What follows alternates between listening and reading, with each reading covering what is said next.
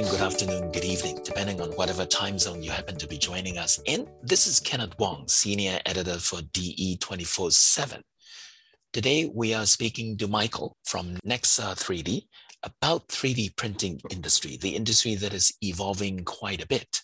So, Michael, welcome. Would you mind saying a few words about your company, the market you serve? Okay, to start off with, thank you, Kenneth, for having me on the podcast. I'm happy to take a bit of time and speak to you about the perspectives of myself and Nexa 3D on the additive industry. Nexa 3D is a company from Ventura, California, and we are approximately 5 years old, and we are in the photopolymer resin-based area within 3D printing, and our niche is building industrial scale polymer processes with an open materials platform. And I guess what our real claim to fame or secret sauce is that we are able to harness a light engine technology and a curing layer technology that can make our printers go extremely fast. So this is really enabling extremely high throughput, as well as even down at the desktop level now. Recently, we announced a new product called the Zip, which gives prototypers the ability to also print very quickly. So this has the benefits of either throughput in the volume manufacturing space, or just design iteration pace at the prototyping side of things. So that's the company. We have approximately 70 people, I believe, on board now, and we're growing very quickly. And we have big dreams in the additive industry. Michael, what are the market segments that you serve? And in the last 1 or 2 years, a lot of manufacturing businesses changed quite dramatically because of the pandemic.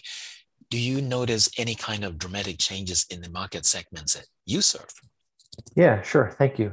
So I mentioned we are a polymer-based company, a photopolymer-based company. We also have thermoplastics with our larger industrial SLS machine. So that is where we're fitting initially. And traditionally, we've gone after these areas that have high throughput needs with the leaning towards a functional product, an end-use part that we want to help people manufacture in scale. In terms of what we've seen growing, obviously the pandemic has changed a lot. So we're seeing, I guess, against the backdrop of just sort of a slow increase in the number of people that are transitioning designs to end-use parts. On top of that, COVID, I think, brought a big emphasis on biomedical and medical products, areas where we saw that the supply chain necessarily couldn't keep up. 3D printing was able to really step in the gap there and quickly certify workflows to be able to provide for those use cases. So that's probably the two areas where we've historically placed ourselves and wanted to help the marketplace. 3D printing started out as a prototyping method, but now, like you have pointed out, a lot of people are exploring the ideas of using it for mass production. What's the difference? What's the difference between using AM for prototyping and using it as a manufacturing means? Yeah, I've just always felt that this really came down to the caliber and quality of the materials that are available in conjunction with a particular 3D printer's print process to be able to access those functional properties. In the beginning, when prototyping, the materials were not as mature, they were great for form and fit type prototyping, but not necessarily maybe ready for functional prototyping, and definitely not ready yet for end use parts. And so as the industry has matured and larger players have become more excited about it, they've brought their expertise to bear to solve that problem. So as that problem is being solved, you're seeing more and more of these technologies and go into end use parts. So that's, I think, the big difference that has changed. But what's really cool now is that we're at this point now where we have these validated materials and these validated workflows that work for end use parts.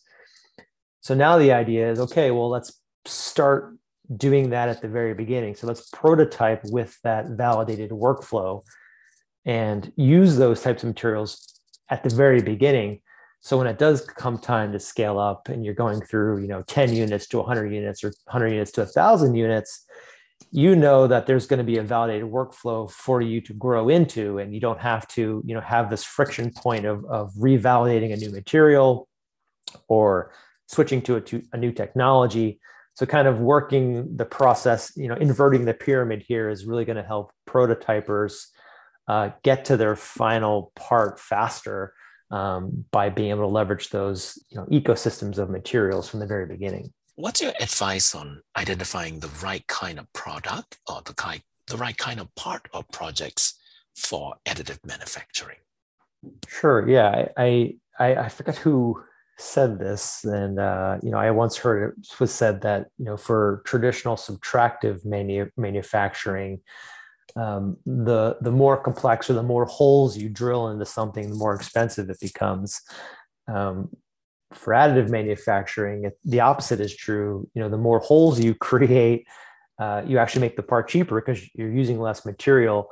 And by the nature of the print process, it can handle as much complexity as you can throw at it. So when I think of parts that are good for additive manufacturing, it's sort of a combination, well, at least for prototyping, we'll start there, a combination of both, low numbers where the design itself hasn't maybe crystallized into exactly what you want. So you still want to try a parameterized space where you want to find hone in on your right design, and you need a lot of iteration. So that's one aspect. The other aspect is complexity.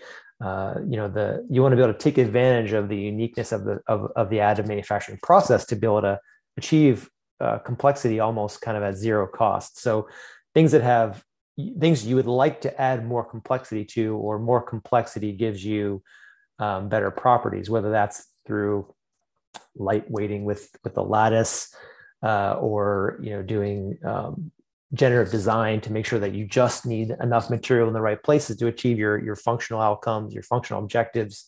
Those are things that are really well designed for a 3D printer.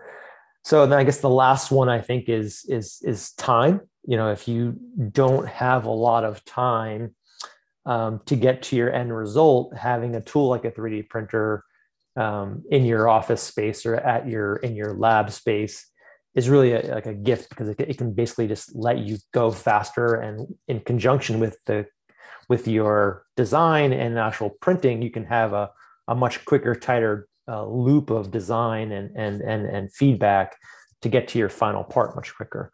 So those are, I think, the areas where the AM is your best bet. I sometimes see people say, "Oh, I want to print out a plate or a flat stock or a tube," or something that traditional manufacturing does really well.